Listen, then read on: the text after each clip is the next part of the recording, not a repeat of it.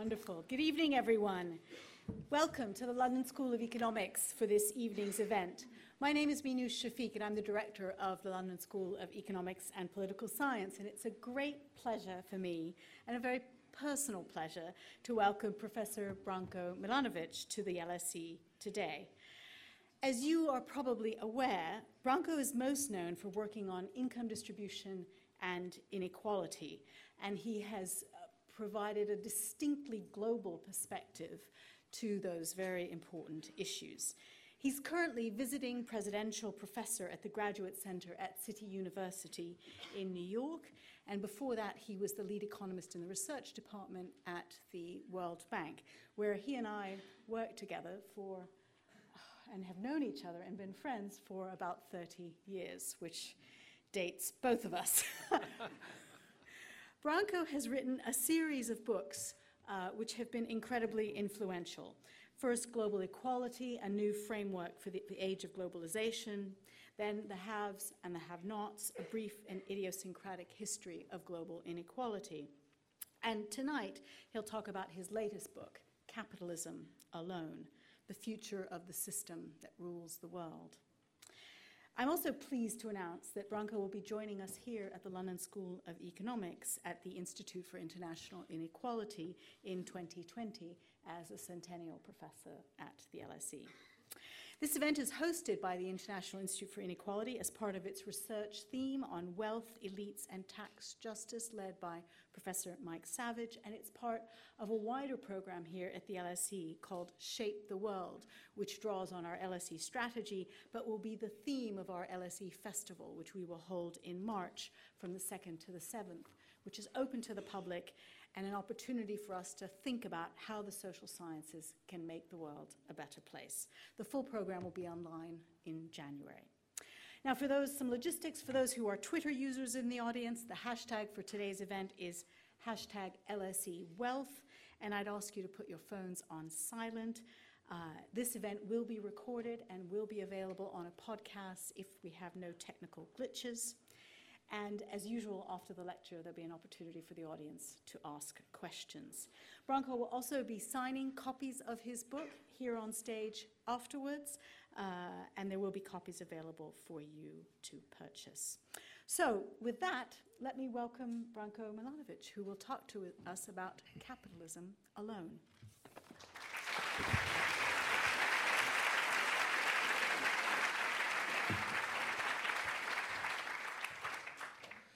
Well, thank you very much, Minouche.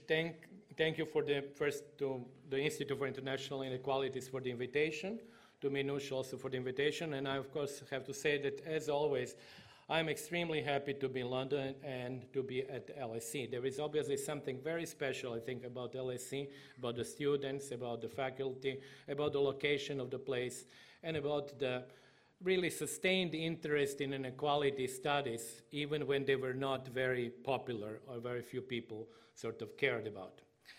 So it is, as I said, special place. Now, I'm going to speak, as Minouche said, I'm going to speak about my new book. It is a book which still deals, broadly speaking, actually, mostly speaking, about inequality. But it's a little bit different from the ones that I did in the past, which were really rather, I would not say narrow, little sort of focused on inequality, but dealt only practically with inequality, whether it is inequality between the states, between the countries, or within the countries, or global inequality. This one is a little bit more political because it actually deals with capitalism and inequality in two types of capitalism that I will then introduce it in a second. Obviously, this is the sort of commercial break so that you don't sort of miss the getting the book as you walk out. And let me then say something which is maybe unusual. I would start this talk. It's an unusual talk because I have to start the talk essentially by saying what parts of the book I will not cover in the talk.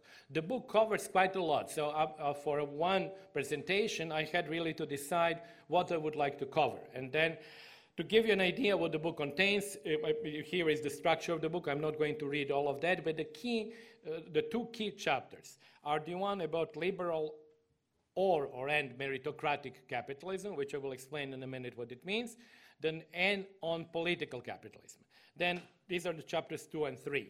Then chapter 4 is the interaction between capitalism and globalization, and chapter 5 deals more with the topics of our, how should I say, of the commodification of our daily life, and it is more speculative or maybe more philosophical than the rest of the book. So the themes which will not be covered in this talk, because it would really focus on inequality in liberal or meritocratic capitalism. So the themes which not be covered, but they give the title to the book, is first the universal, as I call it here, universal geographical domination of capitalism is the only mode of production. And that's actually contained, obviously, in the title of the book. Capitalism, I believe, you can argue, simply empirically, is now the single mode of production, way of organizing production all around the world. I know that that would immediately lead to the questions about China.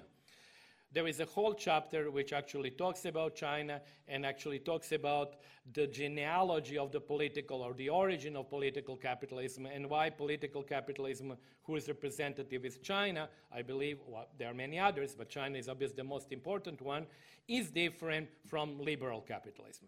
But they are both capitalists in the sense of a very narrow definition of capitalism that I use, which comes from Marx and Max Weber as well, which contains only 3 elements, and they are that the most of production be carried on privately owned means of production, that labor be hired labor, so capital does the hiring of labor, not the other way around, and that the production and the coordination rather be decentralized. So these are very sort of essential and very, in some way, rather narrow definition of capitalism, because it may not include other things that maybe some other people would like to have included. It's parsimonious definition. And if you use that parsimonious definition, you do actually find that China, this is a topic I will not talk today, but you will see that in chapter 3, that China is indeed a capitalist country because most of the labor force is working in private companies. It's actually more than 90% of labor force is working in the private sector. Most of the fixed investment is done by the private companies, and most of the value added, something between 75 and 80% of value added or GDP is produced in the private sector. So in that chapter, because I actually talked about how political capitalism came to be and how I define it, I do one thing which is, I would say, maybe in some sense the most either original or most contentious part of the book. I do something which I try to actually see what was the global historical role of communism. So I will not talk about that today. It is very much within the Marxist framework that is studied, but with the maybe unexpected results of how I see the role of communism, particularly in less developed and colonized societies. And the one part also which I will not speak, which I already mentioned, that was the chapter 5, which is another type of domination of capitalism. The first one was geographical. The second one is domination of capitalism in our private lives and the value system which made that domination or the existence of capitalism as the only mode of production possible. So these are really, I like to think when I say that capitalism is really now at the peak of its power, I like to actually say it in both terms, in terms of geographical coverage, but I think also in terms of its ability to actually make us have the value system which perpetuates that domination and the sort of power of capitalism in our daily lives. Now, having said about what I'm not going to speak about, let me then say let me start with a discussion of liberal or meritocratic capitalism. In order to do that, and actually let's call it, we can even call it Western capitalism, I don't care very much how you want to call it. I would use quite a lot of examples from the United States, but also from other rich countries. But just to sort of fix the ideas, you can think of the classical type, Ricardo Marx type of capitalism, which is very simple in some sense. If you look at Ricardo, even if you look at Smith, you basically have 3, or to simplify it for our purposes, 2 classes. You have workers and you have capitalists. Obviously, the landlords were the third class, but we are going to just keep the two of them now. And it's a very simple social structure because all workers are only workers. They don't have ownership of capital, or capitalists are only capitalists. They are not actually working as wage laborers half of the time. They don't work as wage laborers at all. So it's very simple, and the assumption which is made is all capitalists are richer than all workers. Very often when I teach my class on inequality, people kind of wonder, they say, well, you start teaching, because I teach interpersonal inequality. And really the first person who actually did empirical work with that is Pareto. So they said, well, how come that a very right-wing guy was the first guy who really got interested in interpersonal inequality? Well, the reason why Marx, for example, has very little about that, almost nothing, is because for him, the world, as for Ricardo, was very simple. There were these two classes, and they were very different, and they were in a very different position in income distribution, so there was no need to actually go and study interpersonal income inequality. In liberal and what we can call modern capitalism, meritocratic capitalism, as you will see, there will be differences there. What is important now to realize is that we have now people who have both labor income and capital income. But the important distinction with the next one, which I will show in a moment, different type of capitalism, is that people who are rich have greater share of their income received from ownership. So it's not only that they have more income from ownership, more income from capital. Their share of their total income, which they receive from capital, is higher. This is going to play a very important role, which I will argue, because the fact that you have the rising share of your income derived from capital as you become richer, means that when you have at the macro level, at the national account level, increase in the overall importance of income from capital, you have a quasi-automatic transmission of inequality from the functional side of the inequality between capital and labor into interpersonal side. So this is something I will explain that once again in a minute, but this is something which is going to play a very important role in my discussion. So a different possible type of capitalism which would actually break that quasi-automatic link from the rising capital share in national income into interpersonal inequality would be a capitalism where inequality would still exist, but the shares of income that people receive from capital would not vary in function of their income level. In other words, you would have, let's say, theoretically, you can have 15% of capital income if you're poor and 15% of capital income if you're rich. Obviously, your total income would be different. Rich people would have 5 times, 10 times more than the poor people, but income shares from capital and labor would be the same. So I would actually spend quite some time sort of talking about that, and there is finally another possibility is when you actually have what I call egalitarian capitalism, where not only everybody has the same share, but everybody has the same endowments. So technically speaking, then in that case, you have everybody having more or less the same income, and you actually don't even have inequality. And you may not even have the role of the state because there is no redistribution of the current income. So this is why I have this really strange line, last line, which says libertarianism, capitalism, and socialism come close to each other. And they indeed do in such a sort of a utopic society. So I will not talk about the utopic society, about utopias, but I will talk about meritocratic or liberal capitalism and people's capitalism. Now, I have to say that the terms meritocratic and liberal are not kind of used in an everyday context. I actually take them directly from Rawls.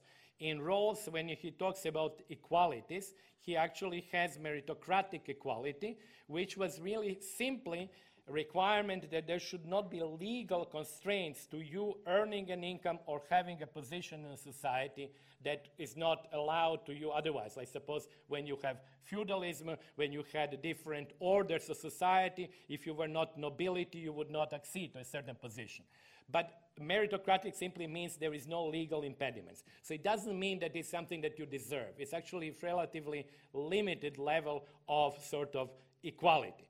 A liberal is more equal in some sense because it corrects for two exogenous factors. One, by having public education, it actually opens schooling system to everybody. And secondly, by taxing inheritance, it reduces sort of differences in income which are due to the background.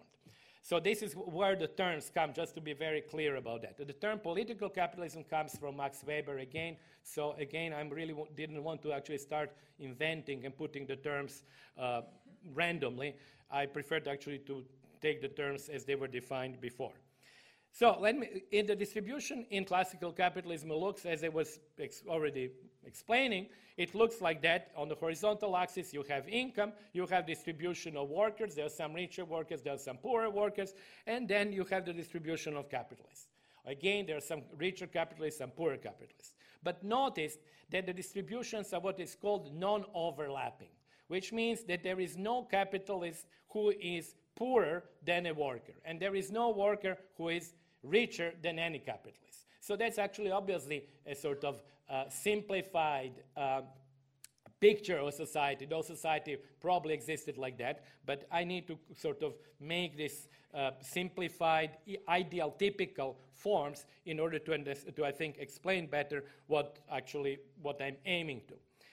Differently, you can imagine that here is the same idea, but now I rank everybody according to their income. So labor income, as you can see, goes up. There are richer people who also are workers. So as you go up, you are actually better off because the income level is on your vertical axis.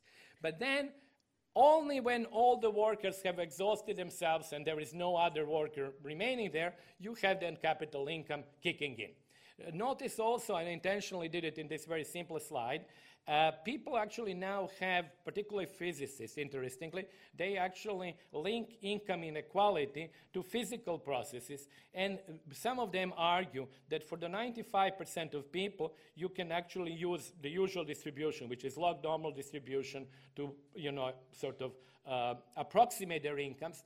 But for the top people, where capital is much more important, they use more steeper distributions, exponential or Pareto. So this is a little bit what you see on this very, very simple graph. You see the distribution of capital income and people who receive that capital income increasing very rapidly. The difference I've already mentioned is the difference between now, we will move now from very simple Ricardo Marx capitalism to meritocratic capitalism. Now, what is the difference there? I assume labor income stays the same. So let's not change. We again have poor workers, middle class workers, rich workers. But what is now important is that for a while, for maybe 30 to 50% of the population, you have zero capital income. But after a certain point, capital income kicks in. So what you notice here is that actually there are people on the horizontal axis who would actually have both capital income and labor income. But what you notice there also, as you move more to the right and actually you become richer, you have more of capital income and capital income becomes dominant. And maybe at some point, actually, if you were at the very, very top of the income distribution, capital income becomes practically the sole income that you have. As I was saying before, the problem with that kind of distribution, which is very common, and I'll show you the data for real countries, is that the distribution as shown here implies that the inequality or the Gini coefficient or the concentration coefficient of income from capital is higher than the concentration coefficient or the Gini coefficient of income from labor. So what happens when the share of capital income in total goes up? What happens, as I was saying before, is that inequality almost automatically increases. So this is one of the issues, and this is one of these systemic features that we have in the last 30 or 40 years, is that the rising share of capital in national accounts, in national income, is quasi-automatically transmitted into the higher interpersonal inequality. Now, how can it be, and this is actually simply factual actual numbers from the UK and the US. The blue line is this is Gini coefficient of capital, the red line is Gini distribution of labor. Now you notice, for example, in the case of the UK, and I will not discuss this today, but you notice that very sharp increase in the red line, which happened in the 1980s and up to the early 1990s. And after that, the red line is flat. But notice that in both cases, and you will see more cases like that, and practically all countries have the same structure, you have the blue line, which is inequality of capital income, way above the red line. So the Gini coefficient of the blue line of capital income is between 0.85, 0.95, and labor income inequality is between 0.4, 0.5. So we have twice as high inequality in distribution of capital income as labor income. Now, how would it look in people's capitalism? Again, laborers, when we assume them, they again work as before. They are again poor, richer, even those who are doing very well, simply from wages. But how would then capital income look? Capital income would also increase, in a very simple case, with your position in income distribution. But you would not have a higher share of capital income as you become richer. So the capital share would remain constant. Now, in that sort of simplified world, that means that the Gini coefficient of capital and labor are the same. So even if you have, and I think this is a feature of rich societies, as they become richer, they not only have more wealth, they have more wealth compared to their current income or GDP than poorer societies. I'll maybe show you towards the end. If you look at Switzerland, Switzerland has income to GDP ratio of 8. India has income to GDP ratio of 3. Now, that simply means that the richer countries, and of course it's not only to 2 countries, you have 100 countries and you line them up, they practically all have higher capital to income ratio as you become richer. Simply you accumulate more capital and the ratio between your capital and income becomes then higher. As that ratio becomes higher, that means that assuming that the rate of return on your capital doesn't go down sufficiently, you have simply higher share of total national income from capital, and inequality goes up. So in a situation of people's capitalism, that would not happen. Inequality would remain, but there will be no automatic transmission from functional distribution into interpersonal. So let me just, for comparative purposes and to kind of fix the ideas, to say how would it look in socialism. Technically in socialism, let's suppose labor still stays the same.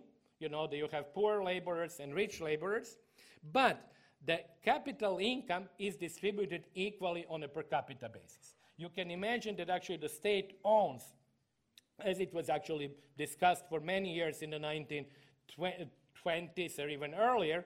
I mean, from you remember these debates with Baron and with Lange, with Lange-Lerner model and everybody else. The assumption was the state owns the capital, all the capital stock. Everybody is an equally participating in the capital stock, which means everybody gets the same, not only share, but everybody gets the same amount. In that society, interestingly, if you have the increase in the capital share in GDP, it reduces inequality. Because in a society like that, you actually have an increase in income, which is in absolute terms equal for everybody. So it is simply, I'm not saying it's a realistic picture, but I'm just saying we need to fix our ideas to see where the different types of societies are. So anyway, so this is basically the summary that in a classical capitalism, only capitalists have income from capital and they're all rich. In meritocratic capitalism, the richer one is, the more of that income or his or her income comes from capital. In people's capitalism, the shares of capital and labor are fixed throughout the distribution. And in socialism, everybody gets the same amount of income from capital. So how does it look in real life? So this is where I go and now move to the real life and try to link what we have seen in these ideal typical systems to what we actually observe empirically in actual countries. So let me then go quickly, because I'm looking this clock, on 6 systemic inequalities in liberal meritocratic capitalism. I'm not going to read them now. You can actually read them, and it would save us time. Even if I speak fast, it would save us time if I don't read them. but they would all come one by one. The first one, which I already mentioned, simply based on the work of numerous authors, is we have over the last 30 years, particularly in rich countries and advanced economies, we have the rising macro share of income from capital. So this is, I took one example from the work by Matthew Rongley, but you can probably have like 40 papers or maybe more, 50 papers like that. The second point is that both capital and labor have become more unequally distributed, and capital is always more unequally distributed than labor. I've shown you before already the pictures for the US and the UK. As you can see, they go in the case of the United States all the way to 1974. Here I added Norway and Germany. Simply in every country, and I work also with Luxembourg Income Study, we have about 40 advanced economies. All of them have this blue line above the red line, inequality of distribution of capital income is significantly larger, actually twice as high, generally speaking, in terms of the Gini coefficient as labor. So that's what we have seen. You can actually do it now differently, by looking at individual countries in a year around 2015. There are some interesting outliers. I will not speak of them today, but Taiwan is an interesting outlier with relatively lower, these are not much lower, but lower inequality of both income from capital and labor. But if you look at the advanced Western countries, they are really a cluster. There is not that much of a difference. Some of them, like Great Britain and Greece, are actually more unequal, and Japan, but they are still a cluster. So now we go to the next systemic inequality. Is that higher rate of return on the assets of the rich. That, I think, is extremely important and interesting, because all that I've said before about the automatic transmission from macro side into interpersonal inequality assumed that the rate of return is constant regardless of whether I have $1,000 as wealth or I have 5 million. There are arguments now to say that actually people who are richer have higher return. Now, if this is the case, then that tendency for the transmission into higher interpersonal inequality would be actually reinforced, would be exacerbated. Because if the rich, not only with the rising share of capital, not only become, in terms of their overall income, richer than the others, but the rate of return becomes higher, that gives them a double advantage. Now, that returns can become higher. This is a graph from Ed Wolf, kind of complicated graph, but the point is, as you can see here at the summary, is that in the composition of assets, the rich people, which means really the top 5%, have most of their assets in financial instruments. Everybody else who has assets, which is below that group, has mostly housing assets. So then it becomes race between financial assets and housing assets. According to Ed Wolf, there was a slight advantage to financial assets returns over housing in the last 60 years in the United States. So that, of course, additionally would sort of give an additional advantage to the rich. There is another thing which is actually even more interesting, is that within even the same asset class, which is really financial assets, there are arguments, and there are some empirical studies, although there are very few, I must say, at least ones that I know are very few, that argue that the size of these assets matters. So on larger assets, you have higher return, even adjusting for risk. You can imagine why rich people might actually have higher returns, so I don't need to go into that, but you'll see immediately that it really provides another channel whereby income inequality is driven up through, as you have the rising share of capital in total income. So let me then move to the part 3, which is actually, I spent quite a lot of time on that in my book. I even had to invent the name for that. And I invented, obviously, because what other names are you going to invent, but you use 2 Greek terms and put them together and hope they do make sense. And I checked with my Greek friends, and they were not totally convinced, but they said we cannot find out something better, so take that. And it's called homoploutia. Homoploutia means technically the same wealth, but it means that actually we have more and more people who have high income, both from labor and capital. So think of this. We are now, in that sense, at a very different point from that Ricardo Marx system. In the Ricardo Marx system, there was no capitalist who had high labor income. In this case, empirically, we have, as you can see on this graph, 30% of Americans who are in the top decile by labor income and in the top decile by capital income. So this is a new development, as you can see actually here, that percentage has risen from 1980 when it was 15 to 30%. Now, how does it look? And actually, it's an interesting question. How does it look across countries? So I used Luxembourg Income Survey data, and you notice here that, of course, most of the countries have high percentage of people who are both labor and capital rich. I'm not going to go into now speculation why it happened, because I think many of you can figure this out.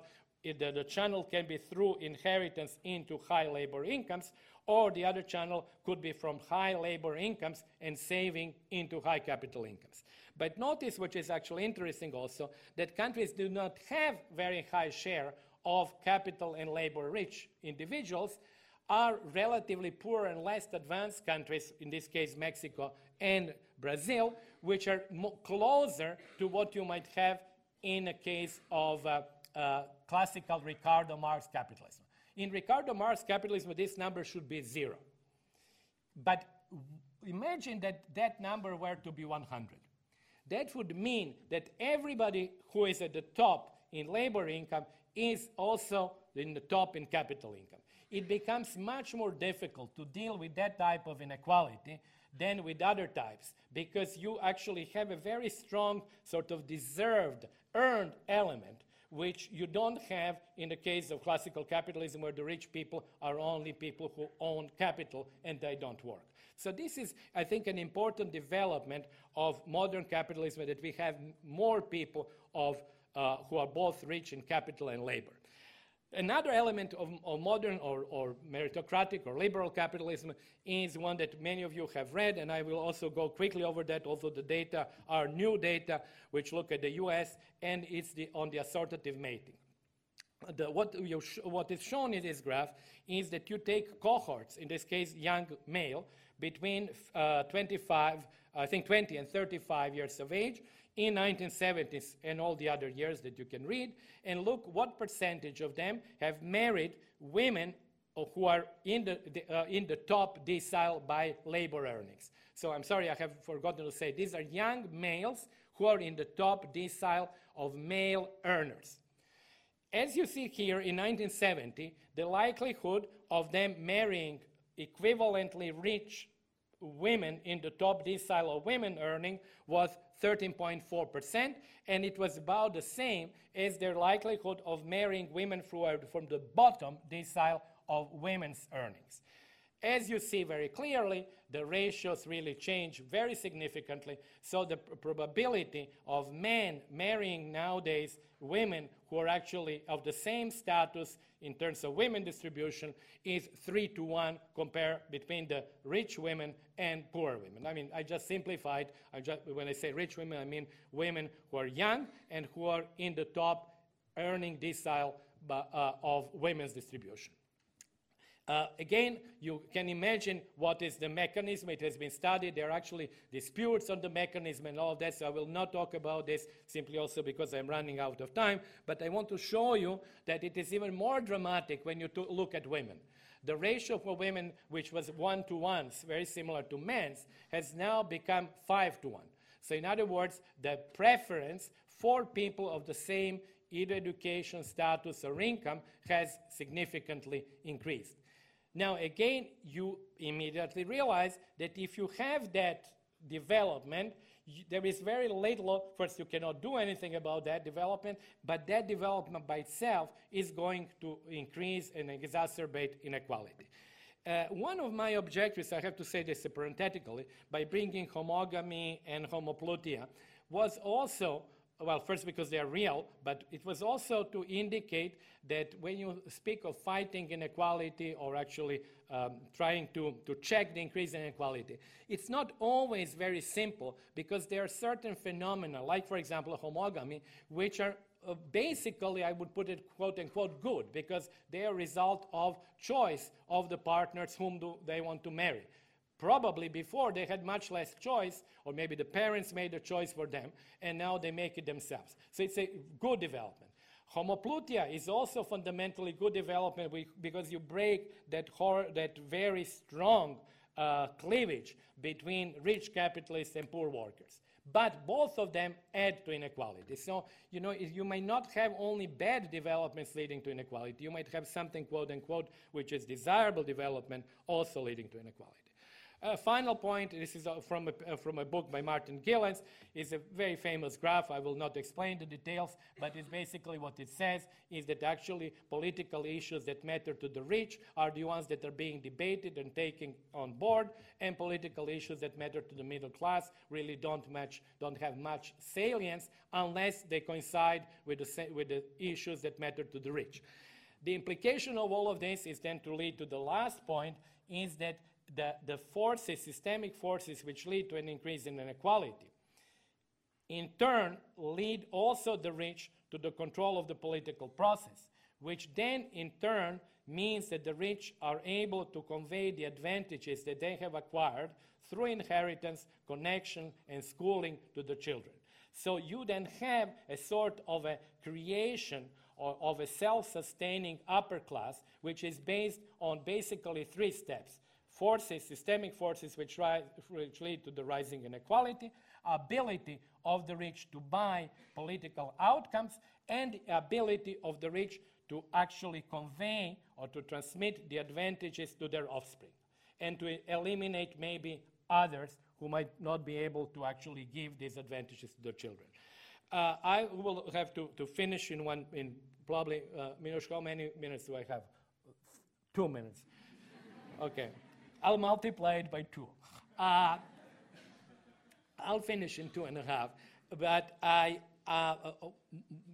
then you have actually, when you see that, and I called it actually in the book, I call it tying the knot on political power. You see that the political power and the concentration, particularly because they use the US case, of political contributions, and we have actually very interesting papers looking at the top 1% and the top 100ths of 1%.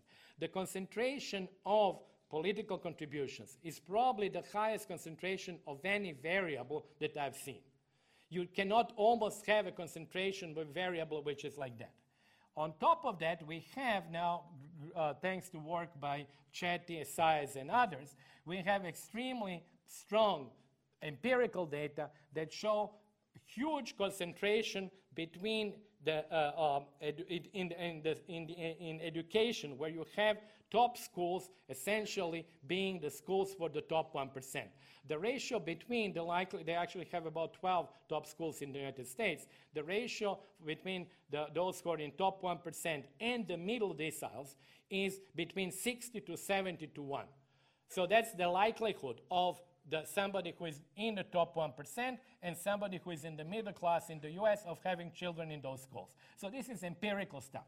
So when you have that kind of empirical stuff, when you have the control of the political process where the contributions are so heavily concentrated, and when you have the concentration on the educational level where basically the best schools, either the best schools or the most sort of famous schools, are generally serving the rich, and the high level of tuition is used as a monopoly way, as a sort of monopoly tool to essentially exclude others, then you basically have a creation, I think, a movement towards the creation of a self-sustaining elite and towards plutocracy.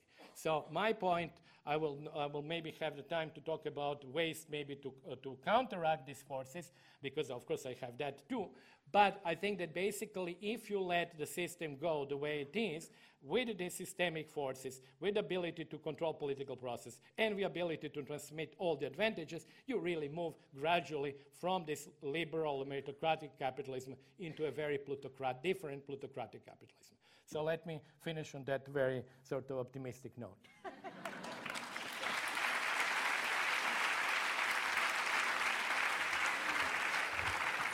Thank you. Thank you very, very much, Branko. Let me start, and then I'll open it up to the audience. You did end on a very pessimistic note, because your sort of combination of, I love this word, homoplutia, assortative... It will become very famous word. Yeah, exactly. I'm planning to use it a lot. It will sound very impressive. So homoplutia, homogamy, where basically you have assortative mating. So the elites get income from capital and labor. They marry other elites. They pass those privileges to their children, and they control the political system and the rules of the game. The rigidity of that system compared to what, say, Marx or Ricardo talked about is far greater. In some ways, it was easier to imagine change in a simpler world. So you tempted us at the end by saying you had some thoughts about how change could happen in this much more rigid system which generates ever greater inequality. What are those thoughts? Well, first, thank you, Minouche, for bringing this out, because I think that there is, maybe because we have gotten out of that original Ricardo Marx rigid system, but the current systems to me seems more difficult to reject in principle, but it generates all these negative effects that we really don't like, because, as you were saying, that actually leads to the control of the political process. Rich people marry each other. They both have capital and labor. We have empirical data that actually these people even work longer hours. Yes. So you actually feel, there is no, this ethical or moral element is in many instances lacking to go after that. And so it is, I think, it might seem strange, but I think it's more difficult politically to get out of that system than might have been out of a system which seemed to us now to have been visibly bad or rigged or unfair. So I will be brief. There are many of the things which already other people have mentioned, but I want to say that I believe the bottom line is the following. I think that the instruments that have been used in the 20th century, which led to the creation of welfare state and so forth, which are four: high taxation, high transfers, large trade unions, and increased education, that these four elements, which are basically creating redistributive process of the current income, have become much weaker or cannot be increased sufficiently to counteract the forces that I was describing. I will not go into discussion, and it was discussed by many other people, why I think that the force of this element is now less than it was in the 20th century. And that's why I believe that we have to focus on endowments, or what some people call pre-redistribution. And not to kind of talk too much, I would just say that means a deconcentration of ownership of capital. That's a big word, but it means essentially the middle class should have much more capital than it does now. And you can imagine forms, you can imagine tax policy, employee stock ownership plans, what the French call l'actionnariat salarial. You can imagine inheritances, a thing that actually Tony Atkinson suggested. And even Aristotle, I found out, actually suggested that, 400 BC. So these are deconcentration capital ownership. The second one is to work on education, where the access to the best schools would no longer be served only to the people who are basically have parents who are rich, so that you break that link. And there is a very dramatic graph in Saez and Cheney paper, which actually shows the horizontal axis income of the parents, and the vertical axis percentage of kids who go to university education. And it's actually like a straight line. So these are then the two actions I think that one, in my opinion, should have focused. Okay. Tax endowments and education. All right, let me open the floor up to questions and comments. And if you could introduce yourself and be brief. And I need some women. Okay, I'll take the gentleman upstairs there, and I'll come down here to Robert. And I'd like to have a woman. Hi. You get started. I'm Mario Cuenda. I'm from the Economic History Department, doing a PhD here. Thank you very much for your talk and for your description of capitalism. And I was thinking about the situation in Chile right now. And some people were saying that's actually what is happening and the fact that there's a meritocratic process and they're not feeling included in part of it. And so I have two questions. Firstly is, do you think that we need to see this kind of rebellion happening before we see some kind of changes? Because you're talking about elites and reinforcing. And my second question is, with regard to the solutions you've proposed, I know that Piketty has published a book recently in French, and he said much more clearly that what needs to be addressed is the issue of capital and who owns capital. So what do you think? That your options are better than his, or the other way around? Okay. Thank you very much. I'll take Robert and then the woman in the back here, and then I'll return to Branko. Robert. I have a simple question with a difficult answer. Could you just explain how your analysis of inequality differs from that of a kind of mainstream neoclassical economist? What is the difference in your approach? Okay. And the woman in the back? Thank you for this blistering tour de force talk. Very enjoyable, as always. Quick question. I've heard talk about there being kind of a slowdown in growth in the richer countries, pushing the frontier of innovation, maybe is slowing down. Do you think a stagnation in growth will focus people's attention on predistribution? Okay, thank you very much. Nice, sorry. easy LSE question. Yes, very, very, very nice questions. on Chile, of course, this is I tweeted actually on Chile recently, like yesterday or day before, and it got lots of attention from people in Latin America, obviously from Chile especially, but also from Argentina because of the elections that are coming. But on Chile, I would like to say the following thing, if you don't follow me on Twitter, so I'll tell you that. Because I have global income distribution. I'm just updating now. I now have for 2014 for 135 countries approximately. That's not actually published, so I just have it on my laptop. So when the thing in Chile happened, I knew that Chile actually has very high inequality. But I didn't look carefully, like I don't know who is at what level. Now, the striking thing about Chile is the following. If you take the bottom 5% and say, okay, there is X amount of income that they have, what is another country where people who are at the bottom 5% have the same level of income? Well, that other country, there are several, 4 or 5, but one of them is Mongolia. So the bottom people in Chile are as poor as the bottom people in Mongolia. But then you go to the top, and you take top 2%. And the top 2% in Chile are obviously in the global top 1%, but they have income which is equal to the income of the German top 2%. So, I mean, this is like the end of the story. You don't need much more to realize that something is wrong there. And you probably have seen today Piñera sort of apologizing and saying, well, we never really looked at inequality. We will be much more inclusive from now on. Maybe he also read my tweet. Who knows? But on capital, what you asked me, well,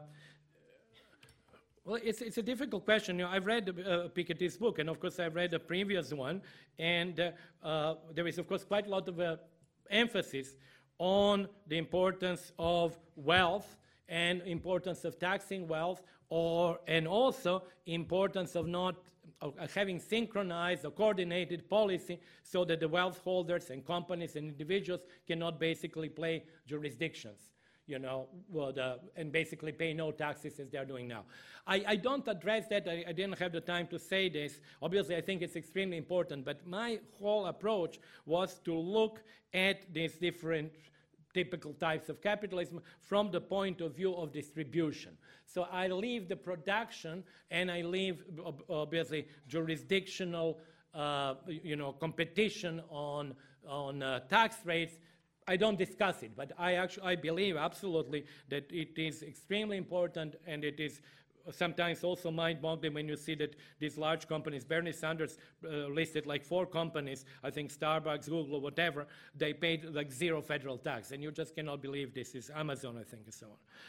Robert has a very difficult question, so I have to sort of really skip this question, how different it is from neoclassical, to say that basically I think neoclassicals would not really address the question. I actually think when we discussed that before, and maybe it's kind of a generalization, but in a really very rigid neoclassical framework, inequality really is not a topic, because endowments are outside of the process, so they are not dealing with that. So you were born rich or you studied, but we are not dealing. We have a general equilibrium model. The general equilibrium model determines the prices for the endowments, end of story. So if I think inequality is simply multiplication income is rate of return times K plus W times L, they say, well, R rate of return, W is determined within my system. You got your K from somewhere. I don't know how you got it, and I'm not interested in that. And L you also got from somewhere. That's the end of story. So I think that would be the difference between people who have been working on inequality and those who have ignored it.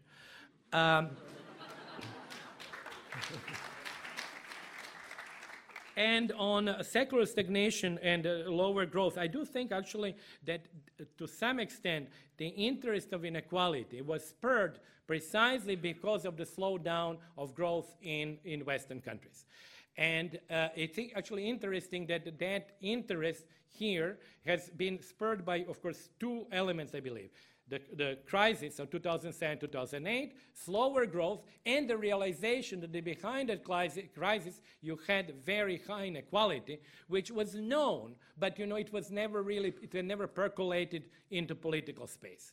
And so I believe that actually if slow growth continues, and I want now to bring just one sentence to bring my hat as a global type of person, and also as more and more people from the rising and richer Asia start entering in the top quintile of the global income distribution, you would have in currently rich and advanced countries people who would be really now at the 50th, 70th, 80th, and 100th percentile of income distribution, which was something new, because for 2 centuries, rich countries had basically people who were in the top quintile of the global income distribution. And so that would be yet another, how should I say, adjustment to make to the rising emerging economies. Okay, let me take another round of questions. Gentleman here. Have I got anyone upstairs? Woman upstairs, yeah. And if you could just introduce yourself briefly. Why don't you get started and then we'll get on. Oh, okay. I was just going to ask, at the end of your lecture, you talked about the concentration of political power, but you used the graph in the US. I was just thinking, is that relationship between wealth and political influence different in Western European countries where there are, more restrictions on campaign finance? Thank you. Gentleman here and then woman at the top. My name is Feđa Pavlović, and hi, and I'm with the Masters in Political Theory program at the Department of Government. And my question is about populism in the context of the last bit of your speech about inequality. Namely, it seems to me that the sort of closing off of the socioeconomic elite that you were describing has to do with access to things such as education, but also it might have to do something with access to political power and to office and to electability and so on. And I know that you brought up Pareto a lot, and it just reminded me of the theory of elite cycles and how one elite's closing off may precipitate the formation of a counter-elite or an outsider elite. And I wonder whether the phenomenon of populism might be explained by reference to some of what you said today. Okay, thank you. Woman upstairs. So my name is Andrea Laverde. I just finished the Masters in Inequality at the Inequalities Institute. My question has to do with what you were talking about, the morality of inequality and how you justify it or not, and the different systems of capitalism. So you talked about Brazil and Mexico and how they have more of a traditional capitalism, just as you explained Chile.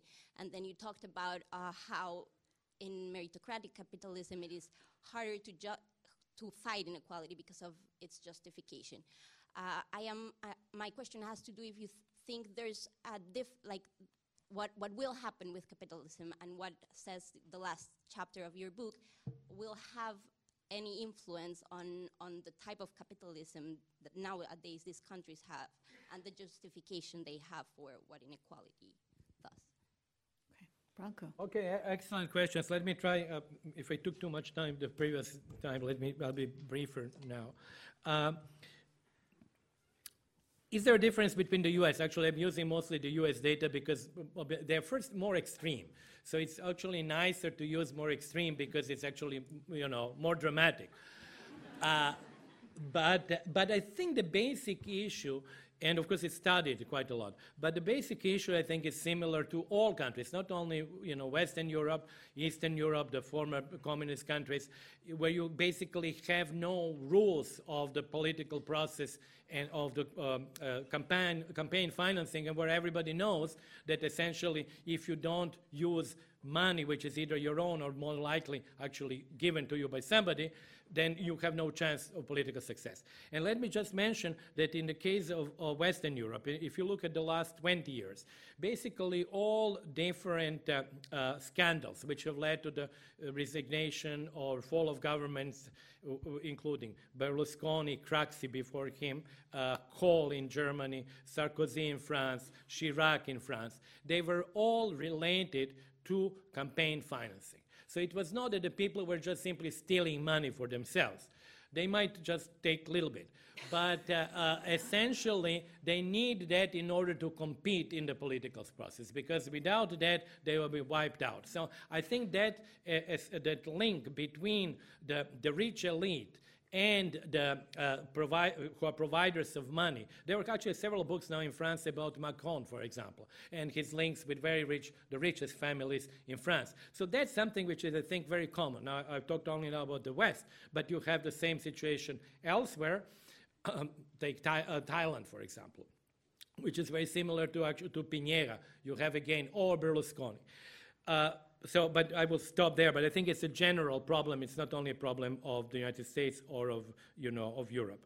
On populism, it's a very good, very good question. Let me first say, well, I'm not sure how much time I have. But first of all, if you check my book, and I think I checked after it was published because it was not done intentionally, I think that I mentioned the word populism once. And the reason why I don't like the word is because it seems to me that it is used in order to essentially say that the system which existed prior to 2007, with two parties which practically became the same, like one party, two wings of one party, was really the only system which is okay, so that everybody else, which now becomes, in the case of Italy, 70% of voters, are populists. So some are left-wing populists, others are right-wing populists, but I think actually it loses an ability to identify the phenomenon, because I think it essentially sort of qualifies everybody else as populist and only those people in the center, technocratic and smart people, as kind of normal. And that's why I don't like the term. I think it's actually maybe better to use other terms than populism, because I don't think it's sufficiently clear. Regarding the elites, I do use actually quite a lot of, not a lot, but I use Pareto. I think that actually Pareto is very relevant, I think, for today's time. It is, actually Pareto is a very difficult, I think, writer, first to read, but also to understand and to convey. And for example, when I read many years ago, there are very good lectures that Raymond Aron gave in 1950s. And one thing that he said, which actually I think students would like that, is he said for the professors, the teachers, it's very difficult to teach Pareto, because Pareto essentially says that in order for society to exist, you have to tell a narrative which is a lie.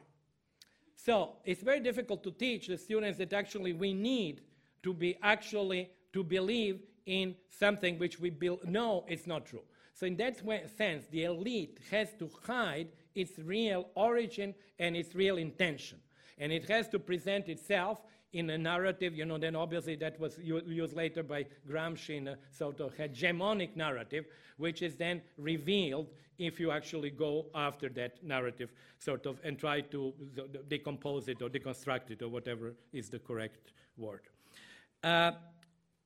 So what will happen later? Of course, I think one way to, let me sort of reiterate what I said before. I think that the forces that I've explained are such that if they're unchecked, they would lead to really de facto plutocratic governance, which I would take as a very similar kind of a story that in which, for example, Roman Republic became an empire while keeping all the accoutrements of a republic and senators who were voting for the emperor and so on, but actually, of course, it's changed. We already have regimes that have done this change. You have these regimes like Turkey, like Russia, and so on, where they are multi-party regimes, there are elections and all of that, but in reality, they function very differently. But what I also didn't have time to speak today, and of course, I don't know, maybe I'll give a different talk, is the role of political capitalism. So that's a totally different topic. I cannot speak about that because it has as much of stuff to say as what I was saying today about liberal capitalism. But I have to say that I'm not a believer that you have necessarily an evolution of the it used to be associated with Fukuyama, that you would have a movement of political capitalism necessarily into liberal capitalism. I believe that the two of them might actually converge, where the elites control both political and economic power in both political and liberal capitalism, although they have come to that power differently. Or you can imagine that liberal evolves toward plutocracy, or there are many other possibilities. So I would not actually, I really cannot tell the future. I don't have in a book one sort of scenario which would be followed. But I think that it is interesting if you take, and I know it's totally anecdotal and it might change in 6 months, but if you take the two presidents of China and the United States, they really illustrate that convergence. In the case of the US, you have a wealthy person who became president. In the case of China, you had a political person with, of course, political background of his father who became president and became rich. So eventually, the two powers coalesce, but the origin is different. Interesting. We're doing fine on time, so I'm going to take the liberty of asking you a question. When you talked about the period in which the welfare state emerged, and you identified 4 forces: high taxes, high transfers, trade unions, and education. When you talked about your solutions about how we could address the current inequality challenges, you don't think taxing incomes, increasing transfers, or trade unions are part of the answer. Talk a little bit about that. Yeah, it's an excellent question. I wish actually, it's an excellent question. I really don't believe that they are the part of the answer. I don't believe because I think that with globalization and technological change, we have now entered in the 21st century in a very different environment than one that Western Europe and the United States faced in the 1930s, especially after the end of World War II. And let me say very briefly the 4 forces. Trade unions, the decline of trade unions, some people try to explain it by inimical legislation. I believe that there are many of these reasons, but I think that the fundamental one is the changed nature of production. So I will not go into Fordism and all of that, but I think that's the case. I mean, we have slightly ironical situation that the trade unions which were formed to fight private employers are now spending actually most of the time, and that's where they're most numerous, fighting the state. Because that's where they're actually more important in the state sector, like health and education, than in the private sector. So I don't think it is a force that really, given the nature of jobs, given that's something to discuss in chapter 5, the gig economy, given technological progress, given the fact that you actually have remote jobs, that you have groups with very small in size, that you have changes in jobs but they're multiple and so on, that will not play a role that it did play. Education played a huge role when you had 6 years or 7 years of education on average and went up to 13 or 14. You don't have that sort of ceiling anymore. That's why actually quality of education and all the stuff that I said about education for me is crucial. And let me just give another, I remember this, another anecdote that I mentioned in a footnote, I believe, because it happened during my writing of the book. What was also very revealing is that for example, I come from a country where you pay professors to give you good grades, right? But that's not what happening is here, by the way. happening? Just to clarify. No, just. But what is happening with this scandal in the U.S.? You don't pay professors because there is no point in paying. You pay people to get your kids into that school. And then why you do that? Because when you look at the graduation rates, they are 98 or 99%. So unless you drop out, like Bill Gates did, or you kill your professor or something, there is no point. So really, the thing are, we have a revealing features of the system in many instances. We just don't see it because that's where the scandal was. If if actual really success depending on how you do well and not where you are going to school, then bribery would be at the level of professors. That would not be at the level of admission officers. So I think it's a very revealing what really matters. So, and what I want to say is then really the importance of education is not increasing the years of education because you don't have that much space for that, is actually making the same quality of education available to everybody. So that was the education part. And then finally, tax and transfer. This is my opinion that may be right or wrong, but basically I think that the willingness of the middle class to increase, to be more taxed than it is now, given that higher taxation would be needed to counteract these forces of increasing inequality, I think it's actually not existent. It's non-existent because people just feel they've been taxed enough. They don't believe that the state is doing as good a job as maybe they believed in the 1950s. I think there is much greater cynicism towards the role of the state today than before.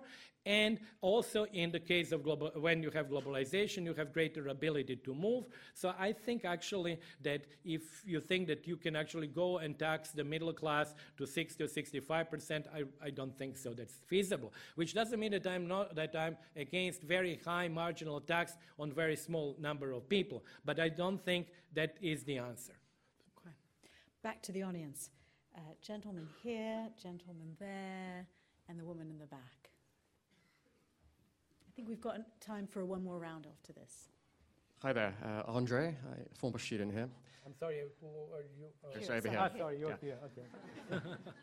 Hi, good talk. What is your take on universal basic income? So just to alleviate the perceived inequalities with the proliferation now of automation, I suppose it's a more libertarian perspective on things when it comes to redistribution. Okay, thank you. Gentlemen, I'll take the woman in the back while the mic is getting to you. Back there. Thank you. Shirley Yu from the LSE. Two questions. The first one, you have done the research primarily within two parameters. That's the K and the L. What about the D? As we move into the 21st century, into this digital age, data is going to continue to be understood to become a bigger factor of production for long-term economic growth. So how does data factor into your understanding of capitalism and income inequality? Second question, you talked about the convergence of liberal market capitalism that defined the West and state capitalism, basically, that defines the authoritarian model. So at that convergence point, when they do come together, what would be the optimal political governance model? Thank you. Okay. Gentleman here. Yes, Kirk McMorris. And my question is, I'm interested in the name you would coin for Vladimir Putin's newfound Eurasian capitalism. For his, what, new? Newfound Eurasian capitalism. Eurasian capital. I see, that's, okay. Well, that's a new term, okay. Let me say on UBI, actually I have a whole section in chapter 5 on UBI. I will not go through the entire section. You know, the book is actually short, it's 250 pages, but there is lots of stuff there. But I'm against it. And I'm against because I think there are several grounds. But let me say that, first of all, I'm against because I think that would give a license to the people who are in favor of high inequality and wealthy people and so on to essentially dismiss any other concerns. By saying, you know, you guys do nothing, we would just pay you whatever you need to survive, don't come back to us to talk about inequality. Now, the left, of course, believes differently because they believe that they will be able to hitch the tax rate and hence benefit of UBI sufficiently high, so there will be increased taxation and there will be actually sufficient income or relatively good, reasonable income to survive.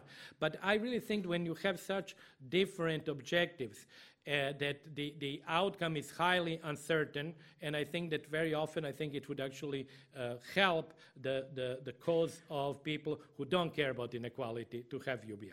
And there are other, I think, arguments. I would say also that that's really maybe ethical or moralistic or whatever argument, that if you had a society where you have a part of the people who would not work simply because they are rich and they have high income from capital, and then another part really who would not work because they'll be very happy with UBI. I really believe that that's not something ideal, but it's my view that maybe if you have 1/3 of the working age people who would actually not work for these two reasons, either because they are rich anyway or the others who are actually happy with not working and having UBI, I think it kind of is not an ideal society. It seems to me that I think work is very important for fulfillment and so on. But, you know, that's kind of I believe this argument, put it differently, because it's not something that is necessarily shared by everybody. On the issue of data, you know, obviously data and new technology is something new and has real effects on labor, on the distribution between capital and labor, income, and so forth. But I don't think that there is a third factor of production there. I think that is actually, you know, capital. Or part of that could be labor, but it's not something like the way that we used to have land and landowners as the third factor of production. So I think that actually you can actually treat data and digitalization, technological change within the capital labor framework. As for the convergence, I want to make clear that I'm not arguing that the convergence would necessarily happen. I'm just saying that it could happen, because there are many other possibilities. It could happen also that liberal capitalism becomes political capitalism. It could also happen that political capitalism becomes liberal capitalism. And it could happen that the two of them converge. So it's not a prediction that would necessarily, we would get there, but I was saying if it were, if some of the trends remain as they are, they could lead to that outcome which looks like convergence. So it's one of the scenarios, not the only one. On Putin and Eurasian capitalism, first, I actually don't, in the book, I almost don't discuss Russia at all, because for me, really, the two most important models and the data come from the US, that I was actually talking today. Mostly it was US data, as you have seen, and Chinese data. And actually, I had great pleasure and I think quite a lot of learning myself to do. I worked on Chinese inequality before, but actually there is much more now, including, for example, the discussion of corruption with numbers in case of China, and why I believe that the corruption is an inherent, integral part of the political capitalism. So I discussed that quite a lot. Russia, in that respect, is less interesting for me, because I don't think it has a model that, that China definitely has. And if you were to ask me where I would put it very close to the political capitalism in many respects, and the use, of course, of the political office of private gain and all of that. But I don't think that it has a sort of how should I say, the origin and the model and the power and the attractiveness that China potentially has. As for the Eurasian, that's an interesting sort of term, because it does have a very strong, as you know, political connotation of Russia being different from everybody else. So the Eurasian stuff is really a sort of essentially it's a little bit like US exceptionalism. It's basically saying we are different, everybody else is like, and Eurasia is saying it's like the third Rome. We are the third Rome. We are different. So I think it's a geopolitical term. I wanted to ask you something. Michael Sandel has this wonderful term called meritocratic righteousness. And it links to the point you were making about how the current system of inequality has the semblance of meritocracy. And so it's very hard to reject it. But implicit in that is, I'm rich because I'm smart and I work hard, and you're poor because you're stupid and lazy. And there's something very pernicious about that dynamic. What do you think about that? Well, I totally agree that actually this is, we talked, we mentioned before, it's really a justification of that, which is very sophisticated. It's not entirely unconnected to the facts, because it is true that, as I was saying before, and you were saying actually many rich people actually work quite hard. And they do feel that they deserve that, and they have this righteousness, which, in a positive way, you can say, well, they might feel that there is some justification for this.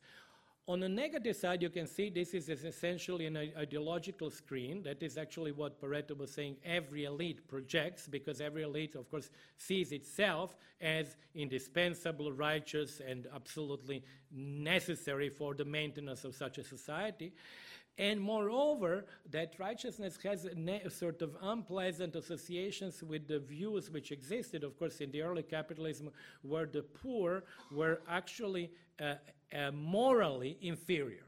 So it was not only the issue that they were poor and then we don't care about them, but they are poor because they were absolutely morally, they sort of propagate, they are dissolute, they don't want to work, they are lazy. So there was a very strong moralistic element. And since I come from a communist country, that anti-poor moralistic view was also, interestingly, under communism, because if you were not working, you were somehow against the system. And that was the same, actually, if you look at the poor laws in England, that was the same moralistic element, which now, of course, we find with the new elite as well, treating people who are poor as really inferior or deplorable. Okay, or deplorable. Bad word. We have time for one more round of questions. I'll take the woman here, the woman there, gentleman here. Hi, my name is Natalia Gutierrez. I'm a prospective student, and my question is, if politics is owned by the elite, by the 1%, who do you think is responsible for making the changes required to transform capitalism? And can we as citizens be involved in this process? Okay. Gentleman here. Thank you. My name is Nikos Sotiriou, and I'm a student in politics and communication here in LSE. First things first, thank you for adding another Greek word to the academic. Okay. As a Greek, it's like a blessing to study academic English when we have Greek words. So anyway. You clear the word? Yeah, clear, yeah. But, I mean, I would like to address the issue of billionaires. It's the first time in our history, in human history, that we have seen so many billionaires. And I don't want to comment anything about billionaires. I want to listen from you if they create any inequality. I guess that somehow creates. And my second question is about an inequality inside the billionaires, the fact that most of them are males and not females. Thank you. Yeah. And last word here. Hi, I'm Thea Jans, and I work at Chatham House. And I'm sorry, where are you? She's right there. Hi. I had a question about the fact that I heard that in Sweden, everybody's income is available for everyone to check. And I was, regardless on this being ethical and of this being desirable, do you think that if everybody's income was for everyone to check, including those of people that have very high incomes, that this would have a positive impact that would reduce inequality? Well, another round, really very, very good questions. First, how will it change? It's really a crucial question. I think that in democracies, it is still popular participation and sort of participation in a political space in elections and in support of people who want to change the system is is sine qua non for a change. If people don't participate, the political process would remain in the hands of those who are actually not paying necessarily politicians in a very vulgar way, but finding the people who would be sort of sensitized to their issues and then essentially sort of helping their campaign. So I think popular participation, however silly it might seem, is really, it seems to me, absolutely crucial. And in technicalities, and I'm not political science, but one should really start thinking whether compulsory voting, for example, may be something that could be actually done. Or one should also think of the fact, for example, that, as you know, for the presidential elections in the US, the participation rates are really around 50%, which is also striking that actually half of the population really not only doesn't care, but doesn't want to invest any energy to vote on something which is extremely important. And even if the new election, and if Trump is in the power or whatever, still they don't expect that it's going to be like 80%. So it is really, without participation, I think it's impossible to envisage a change. On the billionaires, that's very interesting because, of course, we have now for them data. I think the most recent number is about 1,800 billionaires, and we have actually even sort of studies of how they become billionaires. Very interesting because many of them are actually, some of them self-made, others through monopoly, through other inheritance. So it's actually, we can really distinguish between them. And of course, most of them are men, as you said. And I actually, what I did in my earlier book, The Haves and the Have-Nots, I think it's interesting to look at wealth at the very top in terms of labor income. In other words, because the world is much richer now than it used to be in Roman time or, Byzantine time or, Ming dynasty or whatever. But if you convert these incomes into the days of labor or months of labor, because we know average wage, it really gives you a different insight how actually they are rich compared to an ordinary individual worker. And there you have really interesting things. For example, in the book, but it was some time ago, Carlos Slim, in terms of number of people who his wealth translated in number of Mexican wages was probably the highest ever. I was not looking at incomes of wealth, rather, of political leaders, because many of them in the past treated, obviously, their own wealth, the state wealth, as their own. So it really becomes, you cannot really tell. But for example, in Roman times, you had actually, of course, extremely rich people, and you calculate their ratio between their wealth and wages. Well, Carlos Slim was way above that. So it's one way of actually sort of looking at what wealth, really top wealth today represents. For Sweden and checking of all incomes, I think in principle it is good. I have to say that I'm in favor of that, I guess Trump is not. But I do have a little bit of a reluctance to have, for example, for taxes, yes, I think because it's really incomes. What I'm not huge fan, because I've seen this already in Sweden happening, is that all transactions are transactions on your credit card and that actually every transaction is traceable. I think there is a little bit of an issue of privacy there, and so this is my only qualifier. But when it comes to taxation and to incomes, I think several Nordic countries now have basically ability for you to check everybody else's income declaration. Okay. So, thank you very much. I think as true to form, Branko, you have made us think about inequality in new and different ways. And thank you very much for that. And we are delighted that you'll be spending some more time at the LSE going forward so you can help us think about inequality in new and different ways. Thank you so much. It was really a pleasure. Thank you so much. Thank you.